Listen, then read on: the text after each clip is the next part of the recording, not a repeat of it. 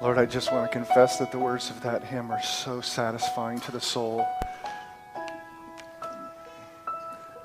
Thank you, Holy Father, for the fact that you have made all of history about one person, and that is your Son, and giving us the tremendous grace and mercy of knowing him, of being loved by him, of knowing that though he is exalted and he is the first and the last, that he is the I am, that he didn't consider equality with you something to be grasped, but humbled himself, taking the form of a man, even a servant, and dying on the cross for us to remove anger and wrath from our shoulders so that we could live in the freedom of your love and the freedom of hope. And I just thank you so much. I pray that this morning, as we've already sung and now we open scriptures together, I pray your Holy Spirit would take the word and that he would scrub off the dust of our souls and just allow us to see you with greater clarity and with greater affection. That we wouldn't practice Christianity, but we would live Christianity. That it would be within us the way a light inhabits a light bulb and it would just radiate. We thank you for all that you've done, all that you will do, and we just give ourselves to you and ask your Holy Spirit to reign this morning in this room through your truth. In Jesus' name I pray. Amen. You can take your seats, and at this point the Children's Church is dismissed. And if you don't know where your kids are supposed to go, then they can actually exit these doors over here, and they will be led to their classroom.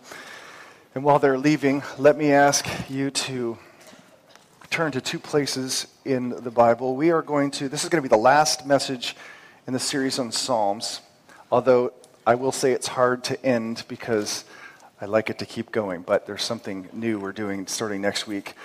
So we're in Psalm 37. This is the last of 4 messages in this psalm, and we're focusing on the first part of verse 7. So if you will take your Bibles and turn there and kind of keep your finger, and I want you to flip over to Revelation chapter 5. I think it's appropriate to read Psalm 37 in light of Revelation 5, and I hope at some point here you'll see why.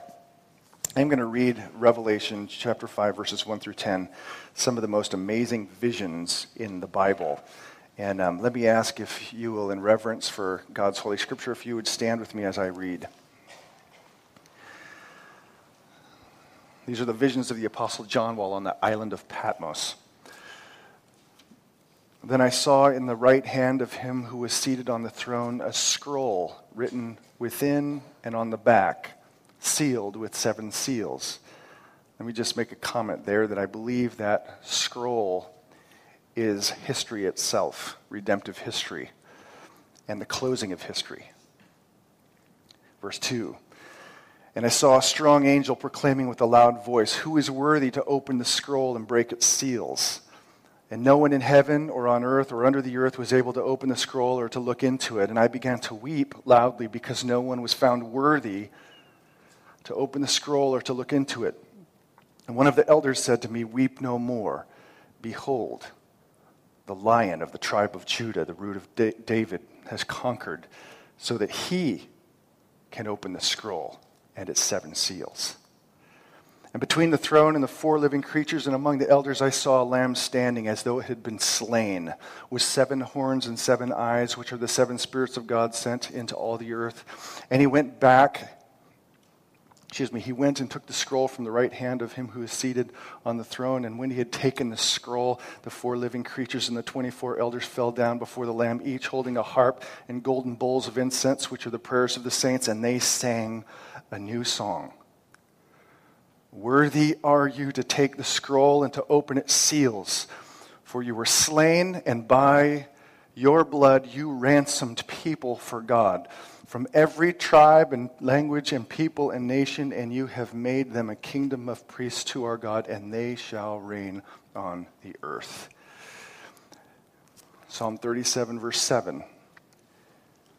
"Be still before the Lord and wait patiently for him."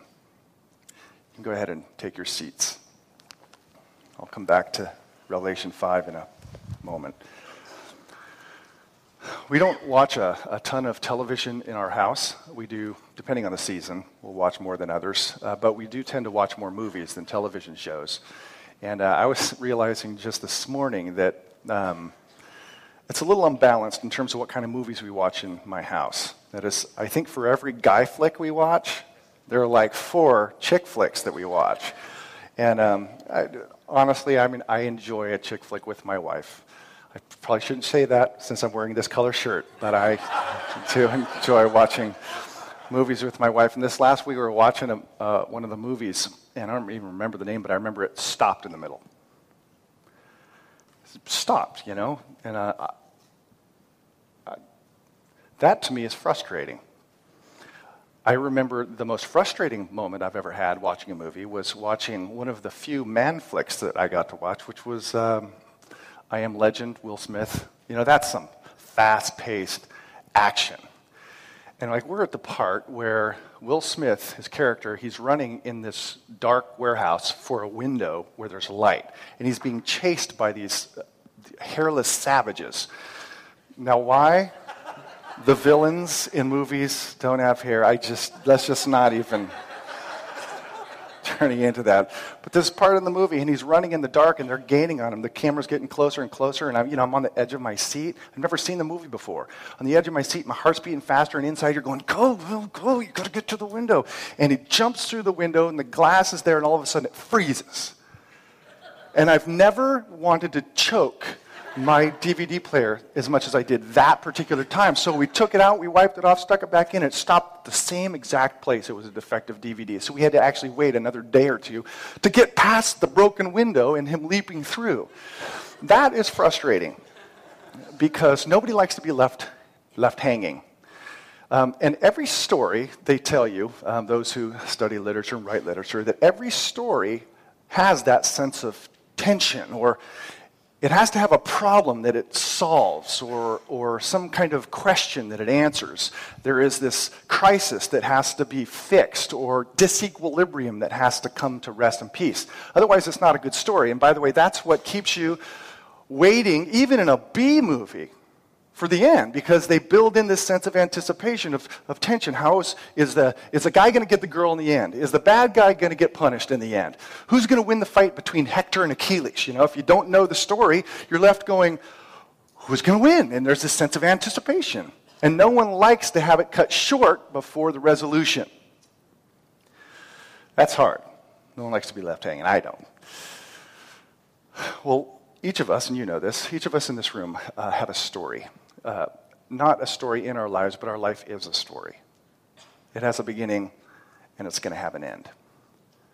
Now, like it or not, all of us are going to die with questions that will not be answered. That we will die with problems that will not be solved, and with tension that will not be released.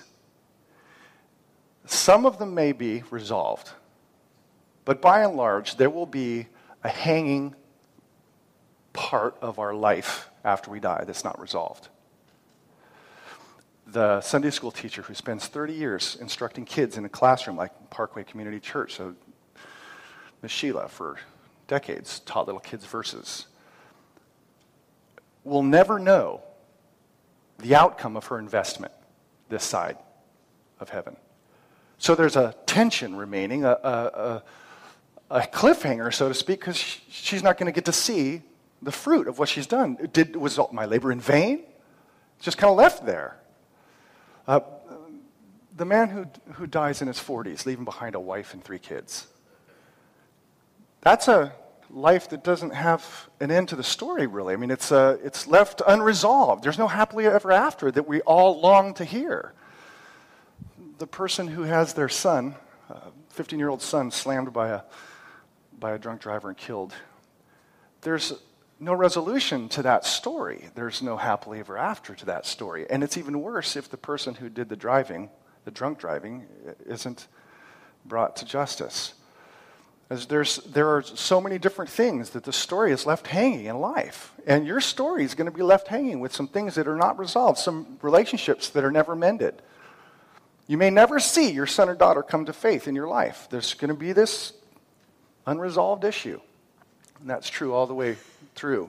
Maybe even some of your deep questions about the Lord or wrestlings with your past. Some of those you're going to die with unresolved. So how do you live in a life where your story is not going to be resolved and where other people's lives are going to end without being resolved? How do you live that way? How do you live faithfully as a Christian, knowing that your life is going to end as kind of a cliffhanger? I believe that the verses here, we're looking at just half of one, help us to live life in a world where resolution is not always experienced, and most of the time it's not, where the problem is not solved and the question is not answered. And it comes down to this: be still before the Lord and wait patiently for him. Be still before the Lord and wait patiently for him. As we've noted in previous messages, this psalm is about how to live your life faithfully to the Lord in the middle of a fallen world where evil often prevails and where it increases. And this is now the fourth "the Lord" statement. He's instructing us how to walk and how to live when things are dark. That is, we trust in the Lord, verse 3. We delight ourselves in the Lord, verse 4. We commit our way to the Lord, verse 5. And now here's the fourth and the final "the Lord" statement we look at is be still before the Lord and wait patiently for him. This statement strikes me as the way in which we are able to live, knowing that we're not going to get all our questions answered and our problems solved, is we are still before the Lord, still our hearts before the Lord, and we wait patiently for him. Now those two things go together, still, being still, and waiting. But they're not the same. Be still has a present tense orientation to it. This we're to do right now. And the wait patiently for the Lord naturally has a future orientation to it. The whole word wait implies that you're waiting for something in the future. So the present part is to be still. That this is David's instruction, and it was his practice, and he's giving it to us. The way to live out your life with unresolved problems is to stop and be still before the Lord. In other words, let the things of your soul settle. Let them rest. Let them find their calm. That's what it is. Literally, that word translated "be still" means to be silent. But its added meaning is to also be still. It's the very same word that Joshua used when he told the sun to stand still, and God held it in one place. And it strikes me that statement, to be still, is extremely and intensely relevant for you and I right now. The world has always been in motion. It's always been changing, going back and forth. There's always been pressures and stresses and things to do at work, things to do with your kids, dealing with your own flaws, dealing with the future, dealing with financial issues, all of those things. But in our age, it's even worse. And to even find a slice of time to just stop, to close the doors of your mind on all of the worries and anxieties and the conversations you've had that didn't go well and just say, stop. And to experience the silence and stillness of the soul is something that people just are not given to do. And as a result, we're like people like chasing our tails all the time and find ourselves like dogs trying to paddle up a stream and just barely making it through life. And there's no stillness and there's no calm. And David's saying, listen, if you're going to be faithful in this fallen world where questions aren't always answered, it's going to take a stillness. It's going to take time in which you just let it settle. But I want to say, just to be clear, that he's not giving us some kind of a humanistic self-help technique, or he's not using some kind of an Eastern mystical means of tranquility. This kind of stillness that David is telling us about here is not dependent upon things that take place around us, like putting your furniture into a feng shui pattern, or to have a garden clipped a particular way, or lines in the sand, or the soothing, wonderful sounds of Enya playing on the radio. The kind of stillness he's talking about is the stillness that comes with worship. Namely, be still before the Lord. It's in his presence that we still ourselves, and the effect is that our hearts are stilled. So be still before the Lord. Let everything that's happening in your life and the problems, the unanswered questions and the tensions and the stresses and all of the things that pile on that you're feeling right now, and some of you, it's keeping you from hearing anything I'm saying because you're just so worried about everything, is to be still before the Lord and allow your soul to rest on the solid rock of Christ himself, and to allow your mind to remember the massive truths about who God is and what he has done for us in Jesus Christ, to seep into the soul and allow you to be elevated once again into the wonder of his presence, so that you know that his love is a love that will never let me go and it's massive, or to know that his power and his wisdom are always here. He's always present with me and all these problems are small compared to him. Unless there's that stillness in which the Lord and the truth of the Lord and who he is to fill you with a sense of who he is, you don't find the strength to then go do. God does call us to do things. He calls us to be productive, but not without being still. And if we just simply do all the time, this kind of sounds bad, do all the time. You know what? We end up operating in our own flesh, and we find ourselves burning out. And we fail to realize in those moments of stillness that he is God and we are not.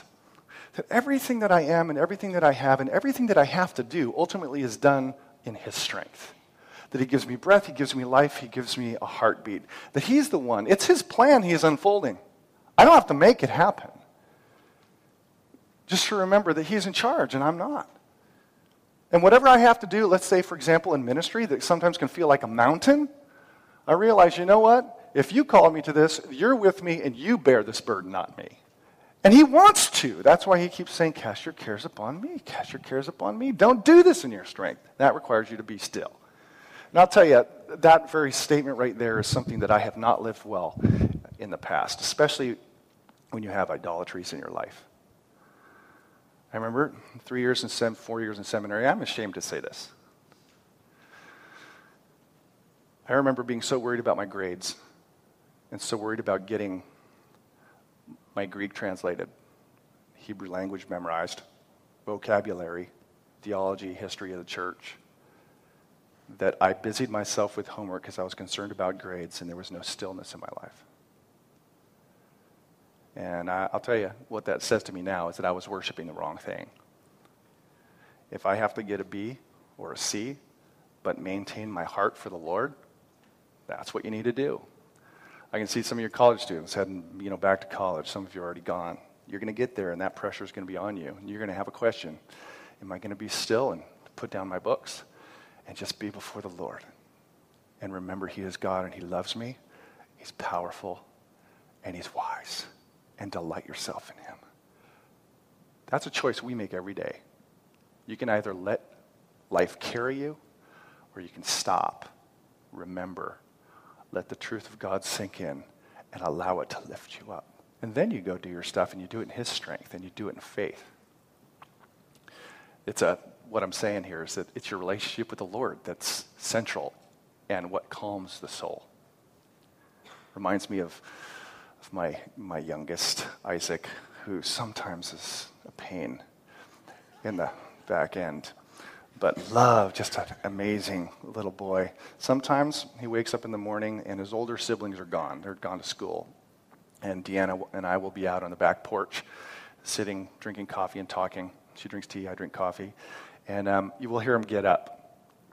And he can't find anybody. He's like, where did they go? And I think he probably at that moment fears being abandoned. Like, we've never abandoned him, but he runs from room to room.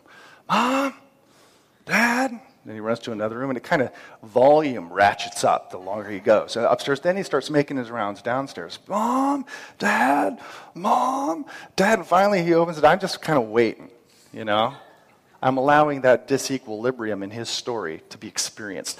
Well, he walks outside the door, and he sees us both, and there's just this instant release. And he looks right straight at his mom. We get shafted when it comes to movies, and we get shafted when it comes to kids. And that is, he runs straight to her, climbs up in her lap, and you just see him calm.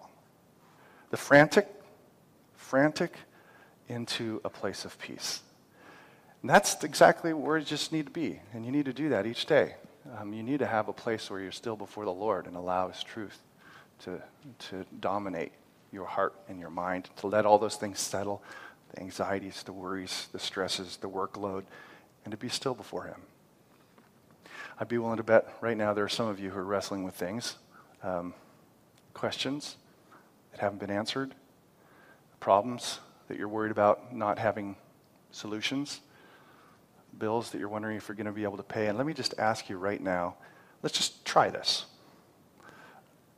Let's not just teach it or talk about it. It's a couple seconds here. I don't want this to sound new agey, but just close your eyes for a second.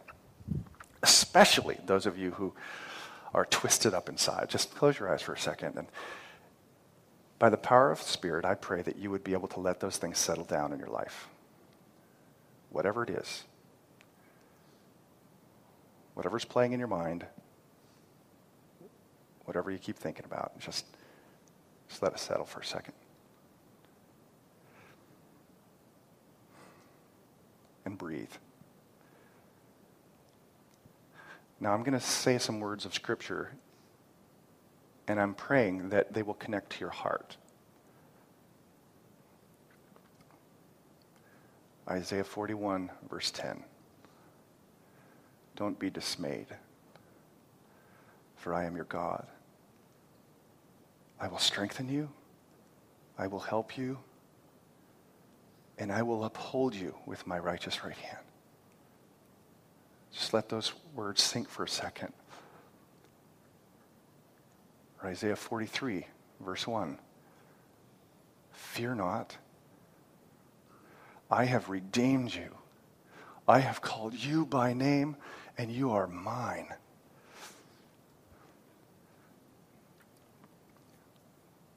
Jeremiah 30. I have loved you with an everlasting love. Just got to let it connect in there for a second. And just let it sink into the affection of your heart that God says, you are mine.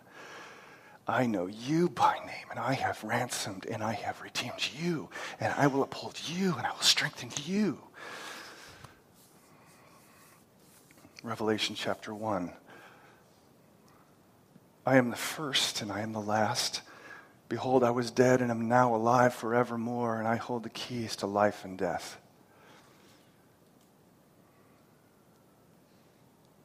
All right, you can open your eyes. I don't know if that did anything for you, but I'll tell you, it does something for me every day. I need the Lord through His truth in the silence and stillness of a moment to elevate my heart, to consider His truth, and to know that He is God. That's what David says we're to do. In this crazy world with questions, problems, and stresses, be still and remember that the Lord Himself is God. So that's the first part of it, but then there's a second part that deals with the future. And that is, he goes on to say, not only should you be still, but you must wait. Waiting is kind of like leaning forward in your heart, for the future. It's like, can't wait till it happens. I'm waiting, I'm looking, I'm gazing on when is it going to take place. He says, wait patiently for the Lord. Waiting for what? And how long? The questions. Most people think, and coming back to the story of life, that aren't believers or Christian or have a Christian worldview, that the story of life consists of the 60, 70, or 80 years that we have. And I figured if I lived to be my grandfather's age, which was 76, I suppose I got, 33 more years to go? 33 Christmases, that's not very many. Is that the span of my life? Is that my story? That's how most people see it. You breathe, first breath, then there's the last breath, and everything in between is your story. It begins when you're born, and it ends when you die. That's the story of life. A lot of people have that view of their story. That's how they see themselves in history. This is my time, this is my little story, and it's rapidly coming, for some, to a conclusion. The problem with seeing life like that this is the only story there is from birth to death, if you really believe that, then you're going to spend your whole life trying to control the outcomes, because this is all there is. And when you can't control the outcomes, you can't answer the questions, you can't solve the problems, you'll find yourself at the end frustrated and cynical. And if you're not frustrated by the fact you can't control the outcomes of your story, you want it to resolve, then you'll end up trying to just suck out all the joy of this little time frame we call life, because this is all there is. It's all there's worth living for. Now, that is not to be the Christian's view of their story. My story didn't begin in Mercy Hospital in 1967. And yours didn't begin when you were born either, if you're a believer. In fact, my story and your story, it predates creation. In other words, before the foundation of the earth was laid, your name was already in the opening credits. Your story goes back into the eternal mind of God himself. I know this because the Bible says so. Ephesians chapter 1, verse 4, that we were chosen in Christ before the foundations of the world were laid. We were already known. He already foreknew us. He already predetermined when and how we would live, where we would live, the duration of our lives, and the part that we would play. So we were already there in his mind. Our story begins in eternity past. Not just this little 60, 70 years, but it also goes forward farther than our last breath. Because God has written a final chapter. Our little 60, 70, 80 years is just a little chapter in an overarching drama of what God has done and is doing and will do. But there is a final chapter that has already been written in that story. And in that final chapter, everything in all the chapters before is completely and fully resolved. All the questions are answered, at least to our complete satisfaction. No one will be going, man, I wish he would tell me this when you get there. That the injustices will be brought to justice. All the problems will ultimately be solved in this final chapter. So whether we live to see it in the here and now, it will come. The final concluding chapter in that Revelation chapter 5 that we read, we're told that there Jesus brings the story to a close. He's the one who unseals the final unfolding of history and brings everything that was wrong to a place of right. He resolves the whole thing. The story which began with him, because we're told that by him all things were created, that the story is for him, for all things are for him, and that it's all about him, and he's the one who concludes it. In that final chapter, what that says to us is, you know what? There is a resolution. And I can trust him with that, which is why it says, wait patiently for him. You're waiting for the final chapter. That's how a Christian is to see his life. If all you can see is 60, 70 years, then you're going to be frustrated and disappointed. But if you believe that there's a final chapter in which the resounding chord of redemption resolves, like that suspended fourth coming down, then you can let things go. You don't have to solve all the problems. You don't have to have all your questions answered, because you know they will be at some point. Now that's great for two reasons for the Christian, and it's tremendously liberating if you adopt that view of life in the world. One is just to say that it will be resolved, and just know that that's true. Jesus will resolve issues, problems. He will turn mourning into dancing. He will turn sorrows into shouts of joy. And I trust that, and I will wait for that. And even here, I should back up, and even here in the Psalm 37, it points us to the final chapter. I find this psalm intriguing, in fact. Because you might ask yourself, well, in the psalm, what is he saying to wait for? And three things emerge.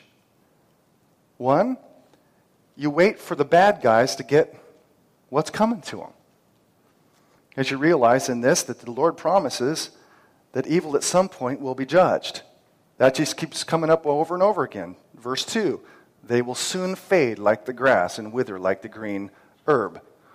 Or verse 9, for the evildoers shall be cut off. Or verse 20, the wicked will perish. The enemies of the Lord are like the glory of the pastures. They vanish, smoke like they vanish. That's, in other words, they're going to come to an end. There's going to be a day in which it doesn't exist anymore. The good guys win in the end, even though it may seem in the present like they're winning. So that's one thing. Evil is judged. Another thing is that the righteous are vindicated. Verse 6, he will bring forth your righteousness as the light and your justice as the noonday. And when the Old Testament talks about people being righteous, I don't believe that's necessarily a category of moral perfection. Otherwise, David couldn't himself be righteous. But rather, it's a quality of the heart, someone who trusts the Lord and delights in the Lord and fears the Lord and commits their way to the Lord, someone who at the bottom level trusts him. I mean, that's what the Bible says from beginning to end, the just shall live by their faith. They're trusting in the Lord. So there's vindication. These are my sons, these are my daughters, and there is a day in which the Lord will prepare a table for us before our enemies. But then there's this other thing he keeps saying to wait for. This is stated 5 different times. Verse 9, those who wait for the Lord shall inherit the land. Verse 11, but the meek shall inherit the land. That's cited by Jesus in Matthew 5, and delight themselves in abundant peace. Verse 22, for those blessed by the Lord shall inherit the land. Verse 29, the righteous shall inherit the land and dwell upon it forever. Verse 34, wait for the Lord and keep his way, and he will exalt you to inherit the land. Over and over he's saying, wait and you'll inherit the land. Wait and you'll inherit the land. Wait and you'll inherit the land. 5 different times that's what they're looking forward to, which is rather ironic because at the time that David writes this, he's already in the land. Which tells us that David understood that little piece of property over there in the Middle East that's 200 miles by 50 miles, that wasn't it. Otherwise he wouldn't talk about inheriting it. So I think that he knew, as Paul later explains in Romans chapter 4, verse 13, that little piece of land called Palestine was just like a token deposit, a representation of something that would fully and finally come, and that is the new heavens and the new earth. And that's precisely what it is. The whole concept of the land for a person who's a Jewish person and then picked up in the New Testament, it represents the culmination of everything that we want. A place free of pain and evil. Inhabited by a people that are perfected. And where God makes his presence fully known to his people in that place. That's what it represents. And that's what he's saying, wait for it, because it's coming. And he died waiting. Some of us will die waiting. But it will come. The resolution's coming. The final chapter is coming. The problem will be solved. You've got to trust that your story goes a lot farther than the next 50, 60, 70 years. The other thing that I think is important to note is that when that final chapter happens, let's say it happens 500 years from now. I don't think it's going to happen 500 years from now when Jesus comes. But when that final chapter happens, we're all going to be there. So we're not going to miss the conclusion. It's like there's a reprise of all of God's people in the final chapter so that we're able to see it firsthand. Which is why Paul could call it the blessed hope, and he knew he'd see it. Even if it was a 3,000-year gap, he knew he would see it because he would rise from the dead. So we all come back for the last chapter. My grandfather and my grandmother are going to come back in the last chapter, and their grandmother's going to come back for the last chapter. And so Moses is going to be there, and David's going to be there, Jeremiah and Isaiah. They're all going to come up, and we're all going to see the final resolving chapter of history. That's our story. And that's how our story ends. And that's why you can let go of things and not force resolution or force an answer to a question that God has not answered yet. Because you wait for it. Listen, I really hope, I want for myself and I want for the people that are a part of this family to love God with their whole heart and to walk faithfully through all of your pains and disappointments and discouragements. To know that God loves you in a way that gives you strength each morning. That makes you want to shout from the rooftop that God loves me. That's what I desire. That's not going to happen unless you're able to be still before Him and allow those truths to sink in. And also recognizing that the final climactic finale is still future, and He will resolve it because He loves you. And you can trust Him with that. So if you're one of those people who's right now like, yep, boy, I just need some stillness, and I need to be reminded that there's still a final chapter, and God will wrap things up perfectly. Let's just close this with a time of just silence before the Lord, and maybe ask Him, how would you have me live this out?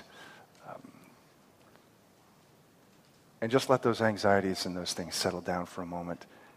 And remember, the story has a final chapter that will resolve all of those issues. And then we'll sing a couple worship songs.